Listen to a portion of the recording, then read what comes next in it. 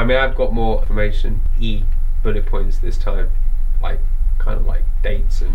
When you were saying, I kind of don't necessarily want to include, but I was about to say, like, when you were saying, like, oh yeah, I thought this might be a short one, and then you pulled out a piece of paper with like double the amount of notes as last week. So you're like, I don't think you understand the word short. Well, it's more that I grew up with Battle Angel Alita when we were doing that one. I grew up with that. I've read it. It's a publication that I also made a mistake. Last week I said it was an 80s comic or a late 80s. It was actually the 90s. It's 90s. I was a couple of years out. Yeah, I know. I was a couple of years out. But 1990, I think, is when it started. Regardless of when. Don't worry. Anyone that's listening to this will certainly make a comment. Yeah, to the if you allowed the comments to be made. To the 8 people that listened to it, of which I am probably 3. And this is 2 of them. I apologise for my factual inaccuracies. I mean, you must hate you now. I do, and I beat myself up and off every day over it. I mean, there wasn't even a pause on the beat yourself up. No, I mean, yeah.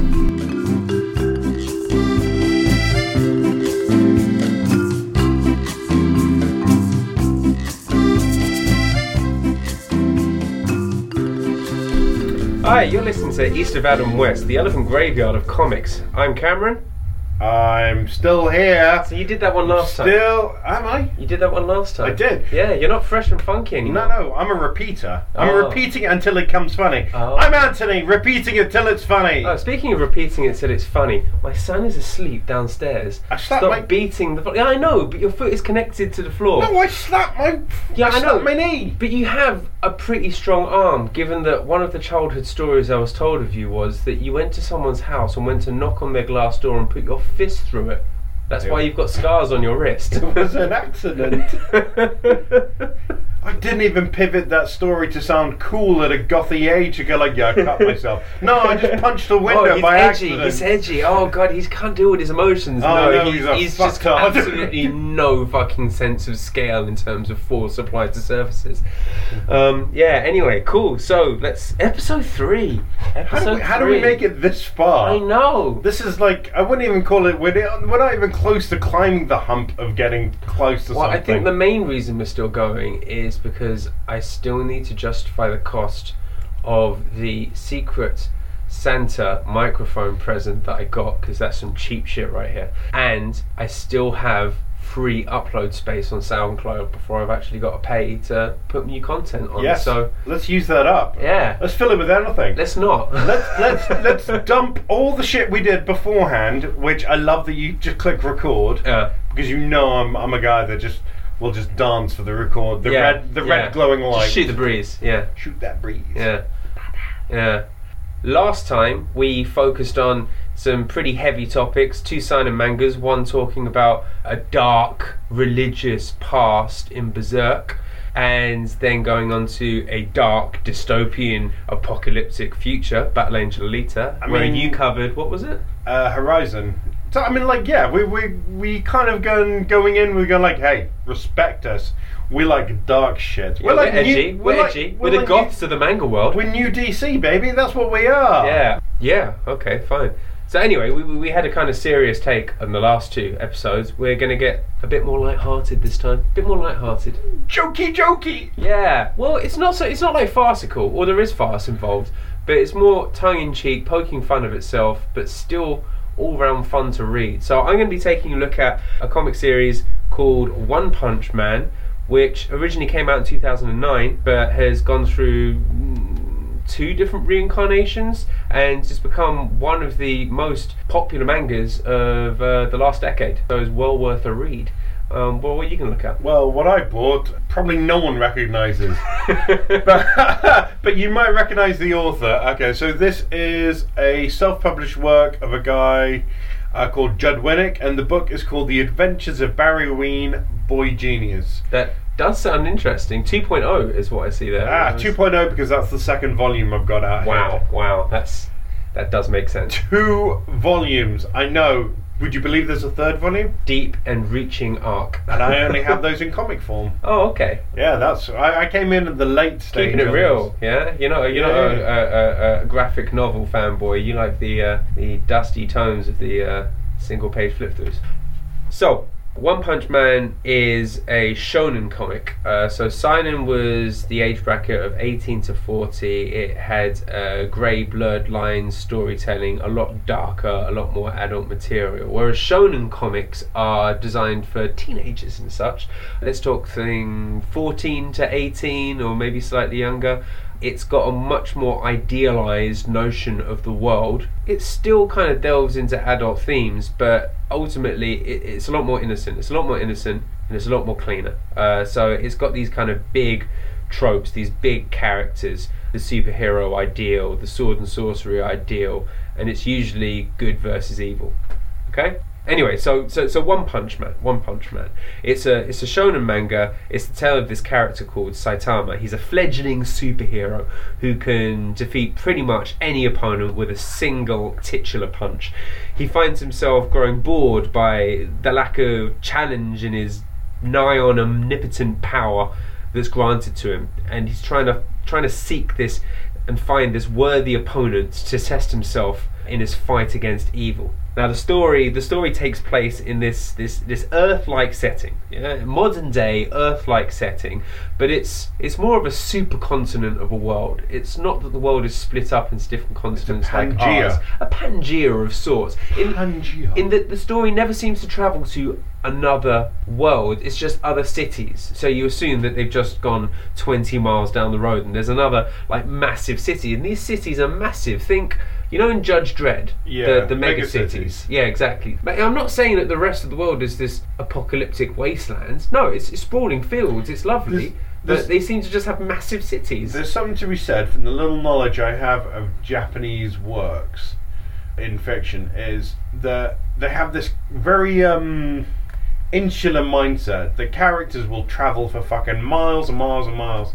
Japan is a finite space. Yeah. It's got islands as well, alright? And yet in Japanese stories they'll travel for fucking thousands and thousands of miles. They like an odyssey. Yeah. But it's the very insular mindset of going like, there is no other land than ours. You get a lot of Western stories where you can sometimes see different... They'll have characters coming up against... Instead of cities, it'll be like, oh, this is a different country. Because Europe was broken up into a lot of nation states or a lot of countries. So Europe was like a lot of different people in one finite small space. So you have a lot of European stories where people will meet a Spaniard or meet a person from another city that is very different, totally different culture type thing. You don't really get that. You don't get that in this series, and I don't find you get it in a lot of other Japanese manga. It's almost like it's insular, much like the islands of Japan. It's Japan for Japanese. Not saying it's bad. I just wanted to bring that up as an interesting side note to what you were saying. It is. Anyway, so it takes place on this racist Japanese. It takes place on this Earth-like supercontinent of a world, and the main story kind of focuses on these massive mega cities. Now, there are monsters and villains, supervillains, weird, big-ass Godzilla-esque monsters that cause strife to the populace of these different cities. And this organisation is created. There's this millionaire guy called Agoni who's created the Hero Association. This bureaucratic system that employs superheroes to stop all the monsters and the villains that are going on in the world. And they've got a class-based system, a ranking system of sorts, that goes from Class C to Class S. Class C being the lowest and Class S being that superclass. And this character, Saitama, he's an ostensibly unremarkable guy, young guy, probably late 20s, who trains so diligently that he becomes strong enough to defeat any enemy that he comes across with literally one punch.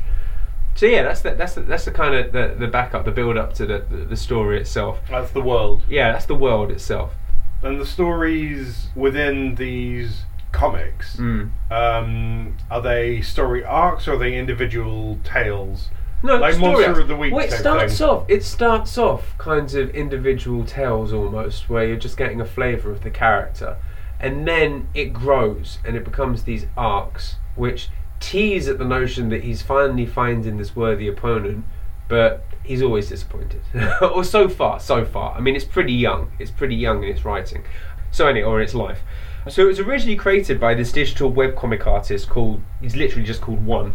That's this persona, like, you know, Prince, who changed himself to the Symbol. That's what he's referring to himself as. And it was created in 2009, and it's still going. I mean, the original webcomic is still going, and his artistic style is, well, it's shit. I mean, he's not really a great comic artist, but what he is really good at is comic timing and storylines. They are fantastic. He's a writer, right? He is not an artist. He's a writer. He's also done what's quite popular, Mob Psycho 100. That's what it's called. Is that a book or is that a style of something? It's a book which got turned into an anime. It's on Amazon Prime at the moment, but it's the same kinds of tongue-in-cheek parody and almost farcical look on, instead of the superhero pastiche, it's psychics, sci-fi-esque. Okay. Yeah. Anyway, so yeah, there is two things at the moment. The series that I'm talking about, this digital manga remake of One's original 2009 run, is illustrated by comic artist Yusuke Murata, and it began publication in a very popular kind of young person's comic book called Shueisha Tonari no Young Jumps. It's on a website, and it started in 2012. Is that like in one of those anthology books, like in 2000 AD? It's got lots of different stories in it. Yeah. Under one publication. Yeah, exactly, one exactly. So you see, you got it exactly. So when it was done in the West, Viz Comics have the Western publication rights, so they translated it to English. It wasn't Tokyo Pop. Okay, cool. Viz, I think. Yeah, I hope so. Could be another apology later to happen. Viz Comics has the Western publication rights. They're the ones that can do the English translations. And then later, an anime television adaptation was made by Madhouse in 2015, and they have kept the same kind of story, but they've taken liberties with it. They've changed it. The artistic license, they changed it subtly. Different medium, telling a different type of tale, but keeps the tone. Exactly. So it's the same kind of idea, but it's going in a ever so slightly different direction. So yeah, I mean, it's a good series, but it's farcical in itself. It's kind of taking a punch. It's taking a stab at the pastiche of the superhero, the cliche of the superhero. The original creator said that in terms of superhero comics, punching is oftentimes pretty useless against one's life's problems.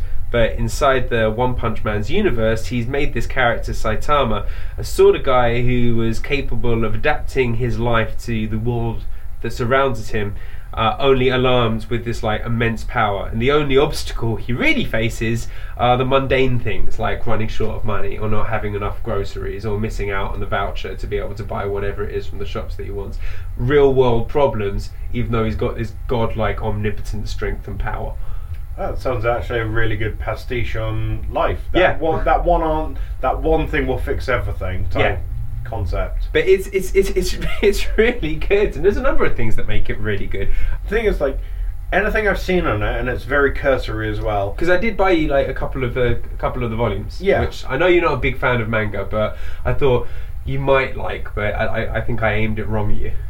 You did. You punched it in my face. Read this, enjoy it. You will like it. No, it's like he came across slightly autistic in feeling, and I imagine that's probably the first two volumes, and you get into he has more depth later. But it came across as like, I don't know if this is taking the piss out of autism.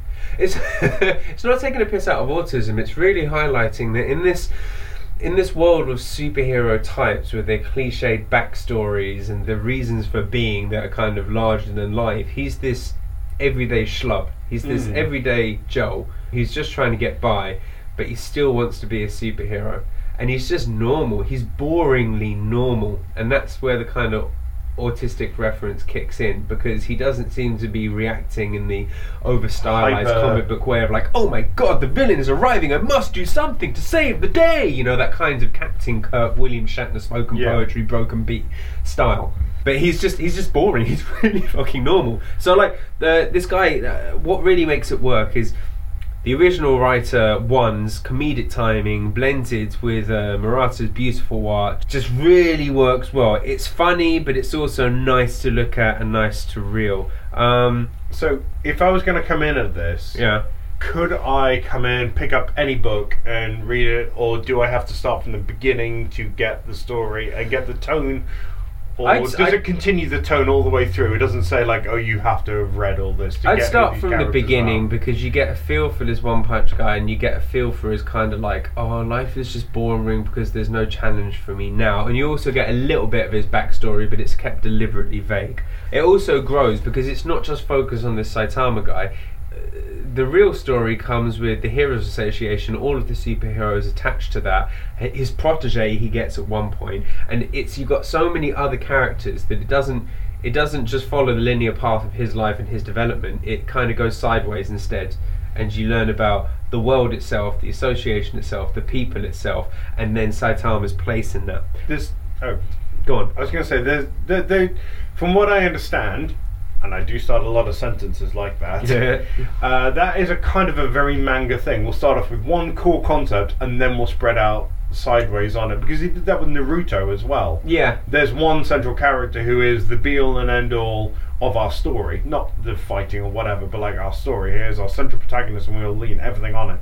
And then almost like on a random curve, they kind of go like, actually no, we're going to tell you the world of this, but then we'll come back centrally to this person because we spent so much time at the start with it. Yeah, well the thing is with a lot of Japanese stories, they seem to have such long runs. I mean, when we were talking about Berserk and we were talking about Alita, and there's a number of others, they go on for like 300 episodes, if not longer, 900 sometimes.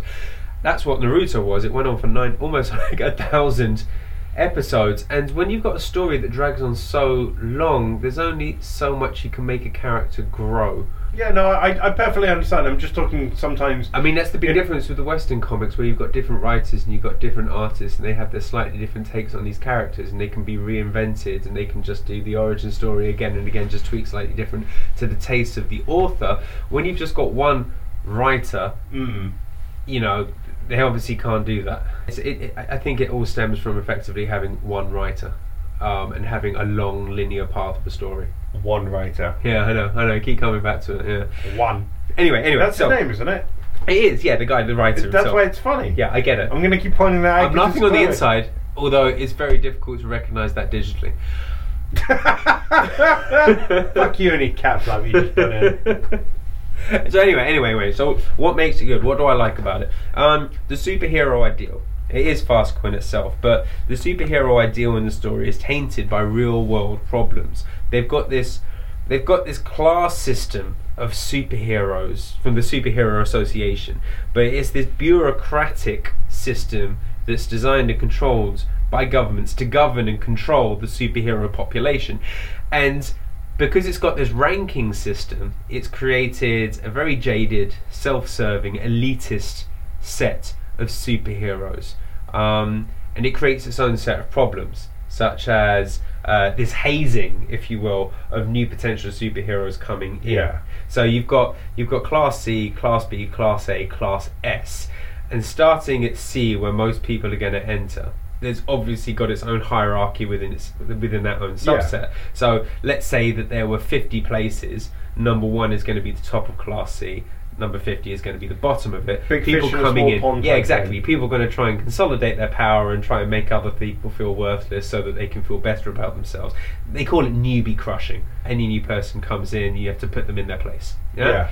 And there's rank elitism. So the higher up you are, if you're at the top of Group C, anyone below you are going to think you're better than you. If you get to S rank, where there's only like 10 people in S rank, then you think you're effectively better than everyone. You are the cult of celebrity. Everyone should be doting on you hand and foot. You're a diva. Do the general population do this as well? Yeah, they worship them. Yeah. Think, oh my god, it's such not, and such a person. Yeah. It's Big Dick Man. Oh, I love him. Oh yeah. So yeah. BD man. Yeah, gotta love the BD. Anyway, so there's other things. There's satire. Yeah, there's a lot of satire to it. It throws every convention in the superhero world and the storytelling formula associated with it. It kicks it straight out of the ballpark. It's gone. Yeah, they don't like it. They focus on the idea of the titular character. What if he's got this godlike power? What if he is unbeatable? One Punch Man. What if he is unstoppable? And other comics have done the same thing, where they've got an overpowered superhero. The Sentry, Superman, Thor, Gladiator to a degree from the X-Men comics. Yeah, all of these characters in their own way are unbeatable pinnacles of power. Omega level. Exactly. But where you've got the likes of Thor that thinks he's got his own mandate to protect his sovereign world, the Nine Realms. Yeah. He's the Prince of Power. He's looking after this thing, and you've got Superman, who is really just trying to seek acceptance in this adopted home planet that's taken him in. Yeah, Saitama, the guy from One Punch Man, he's just really an unremarkable character, and he's just being a superhero for shits and giggles. He's doing it for fun. He's doing it to be a superhero for, oh, that sounds like a good idea. I'll have a go. Out of college, don't know what you want to do. Oh, I'll get a job there. I'll see if that leads me somewhere. Yeah, exactly. Is he like, he's like a cipher for us, the audience, to kind of go like, yeah, I didn't know what I was going to do. Oh, yeah, if I had that one slightly better skill, I would do that then. I'd give that a try. Yeah, you're exactly right. Okay. But he's also... The writer, he's trying to rip through these, like, you know, I mentioned it before, these cliched superhero truisms, these tropes, like the superhero backstory, yeah? Like, oh, I crash landed on a planet and then I worked as an undercover reporter, or I was bitten by a radioactive spider and such happened, yeah? And it deliberately pokes fun as that, because the character Saitama meets this cyborg character who is later to become his sidekick, his protege. Yeah? And the cyborg guy his name's Genos, he tries to give this convoluted backstory, saying like, at the age of 14 I was in a village and we were attacked by monster robots and they destroyed my family and my physical body was destroyed and this happened and this happened, and it's this terrible backstory. In the end, you can see just Saitama's face dropping, and he's getting bored listening to it. He just screams at him, going like, come back when you summarize what you want to say in one short and simple sentence of max 10 words, and that's it. And he just cuts him right through, because he doesn't give a shit about all of this stuff. He's just like, I'm a superhero for fun. Why are you doing these things? Yeah. So it pokes fun at those things, but it also, remember I was talking about this weird bureaucratic system of the superhero class. It also tries to build up the superhero ideal. This Saitama guy, where all of the rest of them are doing it for prestige, for money, for sponsorship, all of that, he's doing it because he thinks a superhero should just do the right thing. He's doing it for fun because he wants to. So he's cutting through the bullshit. It's pure. Like, his reason for doing it is pure. He's not doing it for rank. He's not depreciating it. He at one stage, no one can believe that, because he's like a C rank hero as far as the ranking system's concerned, even though he's like the strongest superhero on the planet. He has to start somewhere. You gotta move up the rankings. Exactly. And whenever he like defeats these like ridiculous monsters that come along, and he does that quite often, no one believes it's him doing it. The general populace always puts it down to some other superior superhero that might have been in the neighborhood. Do people take advantage of that? People do take advantage of that, and at one point he can see that one of these heroes is going to start, even though he doesn't necessarily agree with these superheroes getting the acclaim that they do, he also recognises the aspect of hope that it offers the general populace. Yeah? Okay. So the idea of the superhero might be stronger and more beneficial than the reality of the superhero. And he can see that ideal, that image of one of the superheroes about to get destroyed, and he ends up taking the public's wrath on purpose for the destruction of the neighborhood, because he's like, you know, his one punch has destroyed this monster. He's also like wiped out half the city in doing it. But he takes on the wrath of the populace to maintain the ideal of the superhero, and he doesn't mind if he's the victim in it, and that's the kind of heroic aspect of it, you know. So he is trying to build up the superhero archetype, and it's just a really, really good series that I enjoy. And it's still going on, and is there any chance that it's going to go down an avenue you think you might stop reading it? It seems to be coming out at a very slow pace. It comes out monthly. It sounds like the writers. I mean, it says weekly shown in Jump. I don't know if they're on a hiatus or something, but it's coming. I can't remember when the last one came out. Series 1 of the animated series was on Netflix last year. I'm pretty sure Series 2 is coming out soon, but they are not really far off the point that the comics are up to. So I think he needs to speed up a little bit. But I don't know if it's because he's working on multiple projects at the same time, or he's just running out of ideas. I like the fact that he's taking his time over it, but I want more. But as a fan, you want more. I do definitely want more. It's gripping. It's very good. It's laugh out loud funny, but at the same time, it's going away from the farcical nature now, and it's going on to a serious storyline. Still funny, but semi-serious. Do you enjoy that idea of it? Yeah, it's still gripping. It's still got its original intentions, but it's just getting a bit deeper as a story in its own right. Cool. Yeah.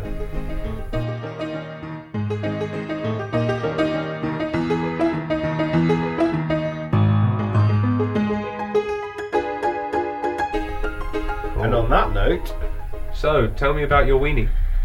my weenie so big. So what I've got, talking of like kind of fun and slight pastiche on tropes and forms, I've brought in The Adventures of Barry Ween, Boy Genius. So this comic book was published by Oni Press, originally in around 98, 99. I came to it in the early 2000s. So is it an ongoing series or is it a closed? No, it's closed Finished series. a while ago. Closed series. So this writer, Judd Winnick, wrote a series of newspaper panel comics. Well, like Garfield. Like a Garfield type thing called Frumpy the Clown. So when you did you read Garfield?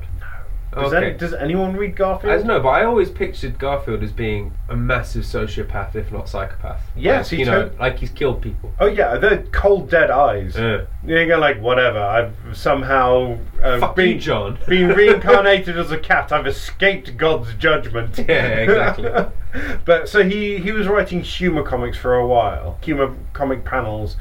Humor newspaper comics, and he moved on to then writing comic books. Okay. And one of the books he wrote and drew himself is this Barry Ween, Boy Genius. So it's a humor-based comic, and the premise is this is a super genius. So this is in the 2000s when Super Genius Kids was all the rage. Yeah. And this is his kind of rebuttal to it. Because I look at the comic you got in your lap. The first thing that springs to mind is, or it makes me think of Dexter's Laboratory from Cartoon Network. Exactly. These are very earnest. It was very popular in the noughties, yeah? Very earnest, kind of like, these are just super genius and they get on with the world.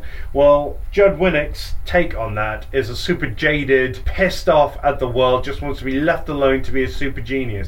But he's a kid. Okay. So he's got a best friend called Jeremy of Hispanic descent, and they bring up taking the piss out of him being Hispanic in a white neighborhood as well. It's a nice little... Cause a lot of references to cleaning people's pools, or? No, just little things. You're like, your mother really moved in with this guy, and moved, your mother moved in with this white guy, and you call him dad yet? You're like, I don't call him dad yet.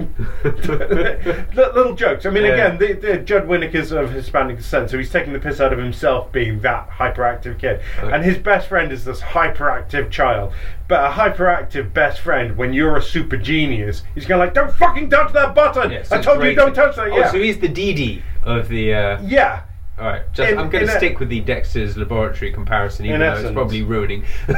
No. So the books there are like 3 volumes or 3 runs of printings on the story, and the first volume is 3 comics, second volume I think is 3 or 4 comics, and then the 4th volume is a longer story of 6 comics. Okay.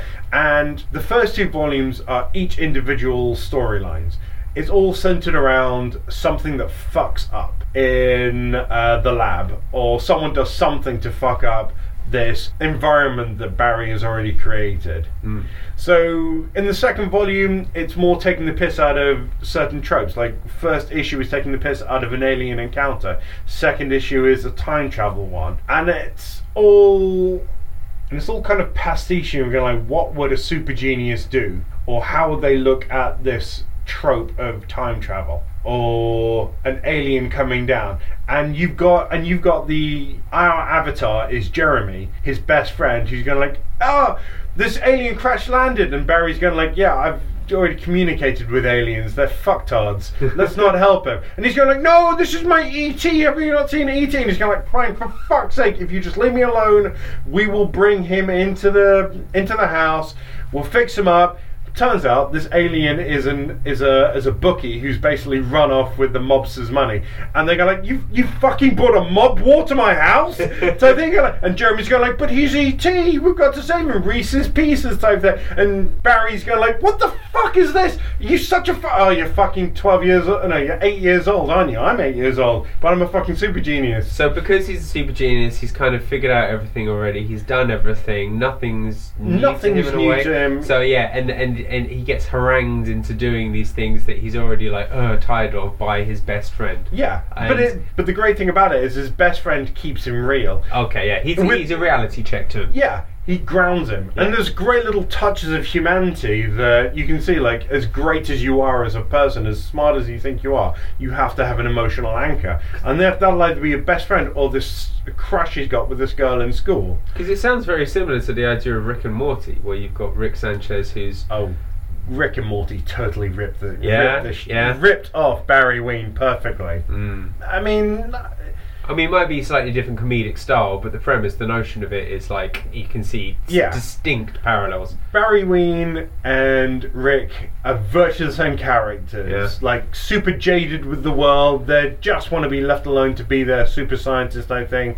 The world is no surprise for them, other than when everyone else fucks up what they're doing. Okay.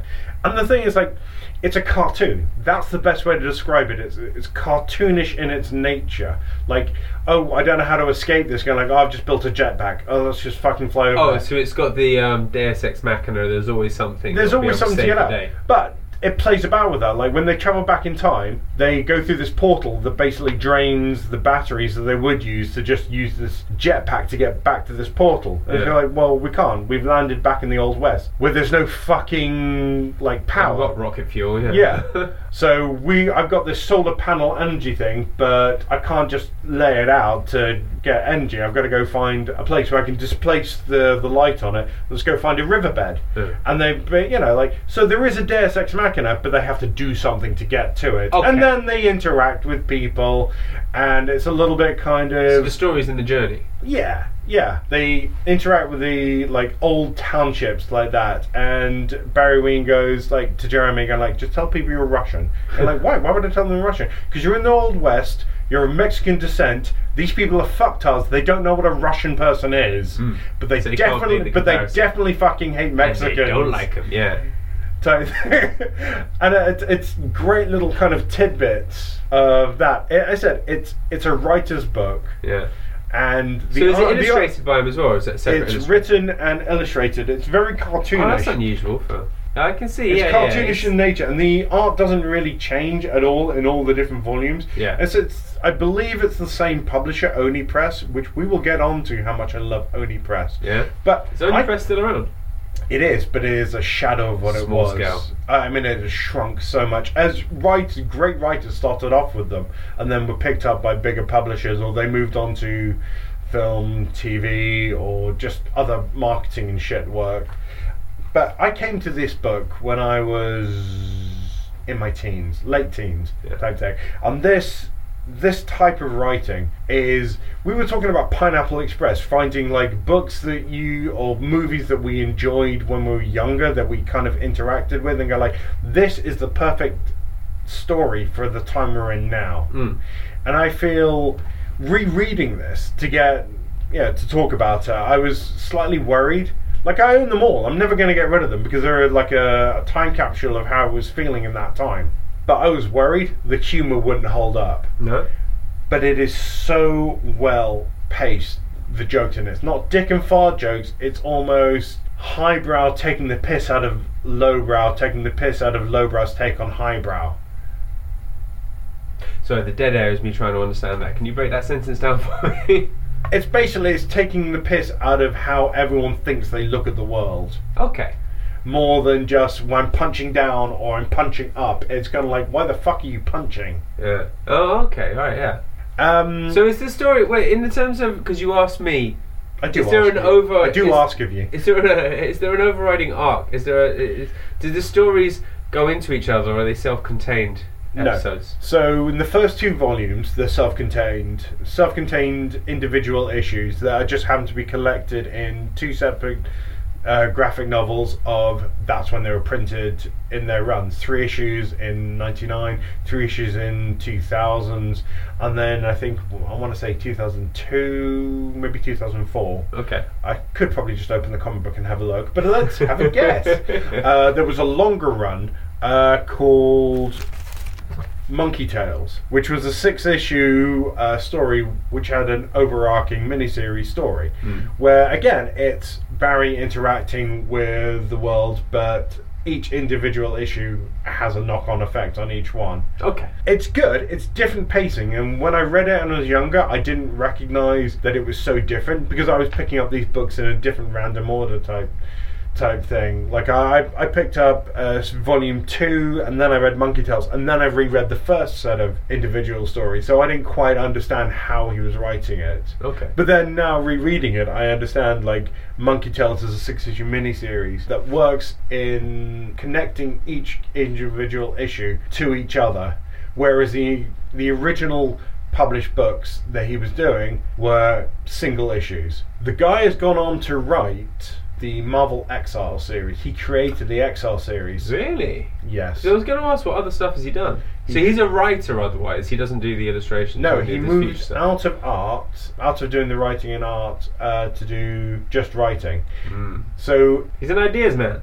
Oh yeah, I mean, like, you read the Exiles, which is like, what if a bunch of disparate X-Men type characters or superheroes get travel from universe to universe to universe.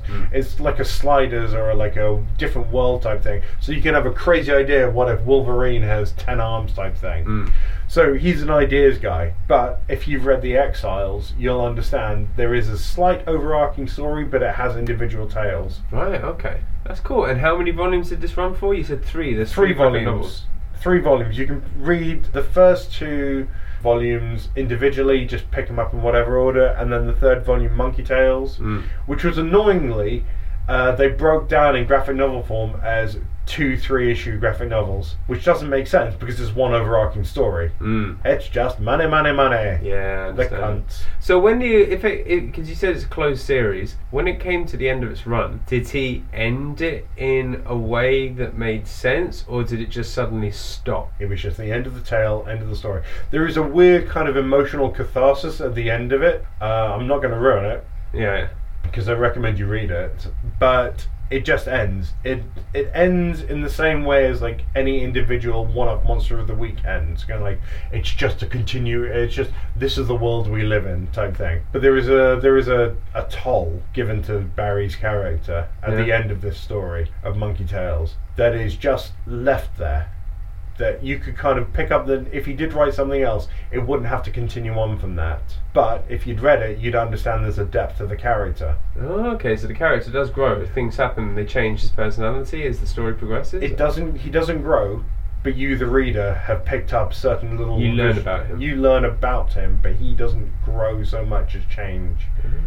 No, that does sound really interesting, actually. I want to try it out. I mean, I'm trying to get this weird blend of Rick and Morty and Dexter's Laboratory out of my head. I'm sure it's like much more than just the summation of those two. No, that's a pretty good place to start off with it. Yeah? I mean, what level of comedy would you say? It's adult comedy? Is it aimed at a young audience? If you were going to describe it comedy-wise, it's like when you have an adult joke in a kid's book, in a kid's movie. Right, okay. It's bawdy enough. So it might go over the heads of the children, but the adults are like, yeah, thanks for keeping me involved. What? Yes. But that's all the way through, not just like one-offs. Oh yeah, all the way through. Hold on, let me see if I can... That page and that page. I know it's not great radio, but like... Yeah, alright, fine. So it's like 16-year-olds plus in terms of the target audience. It's comedy, it's adult. Yeah. So, yeah. It was good. Yeah, it was quite funny actually from the 2 pages that I read. Yeah, I'll give it a crack. Yeah, send it down to me. So that's Barry Ween, Boy Genius. Rick and Morty meets Dexter's Laboratory. Dexter's Lab, that has a humping one. Yeah, that has a wonderfully earnest take on youth. Youth and enthusiasm and just grounding yourself and just taking the piss out of conventions. Now I want to read it, mainly so that I can then go back and revisit the Exiles series and see if any of his original work kind of lends itself basically to morph. his writing. Yeah? You'll notice the character Jeremy is basically morph. Okay, cool. Not basically, but like You that can see weird- parallels. Yeah. So, anyway, thanks for listening. We've been talking about One Punch Man and... Barry Ween, The Adventures of Barry Ween, Boy Genius by Judd Winnick. Cool. Hopefully you've enjoyed the episode. Again, like, subscribe, comment, whatever it is that people say at the end of podcasts. You can find us on Twitter, Facebook. We're on Twitter? And yeah, we're on Twitter. Yeah, what are we twitting about? I just post the episodes. Really? Yeah. Okay. We've got 2 followers. Is it you and Liz? No, it's not. It's 2 random guys, actually. What? Yeah. You need to give me access to that Twitter. No. Cool. Thanks for listening, guys. See you next time.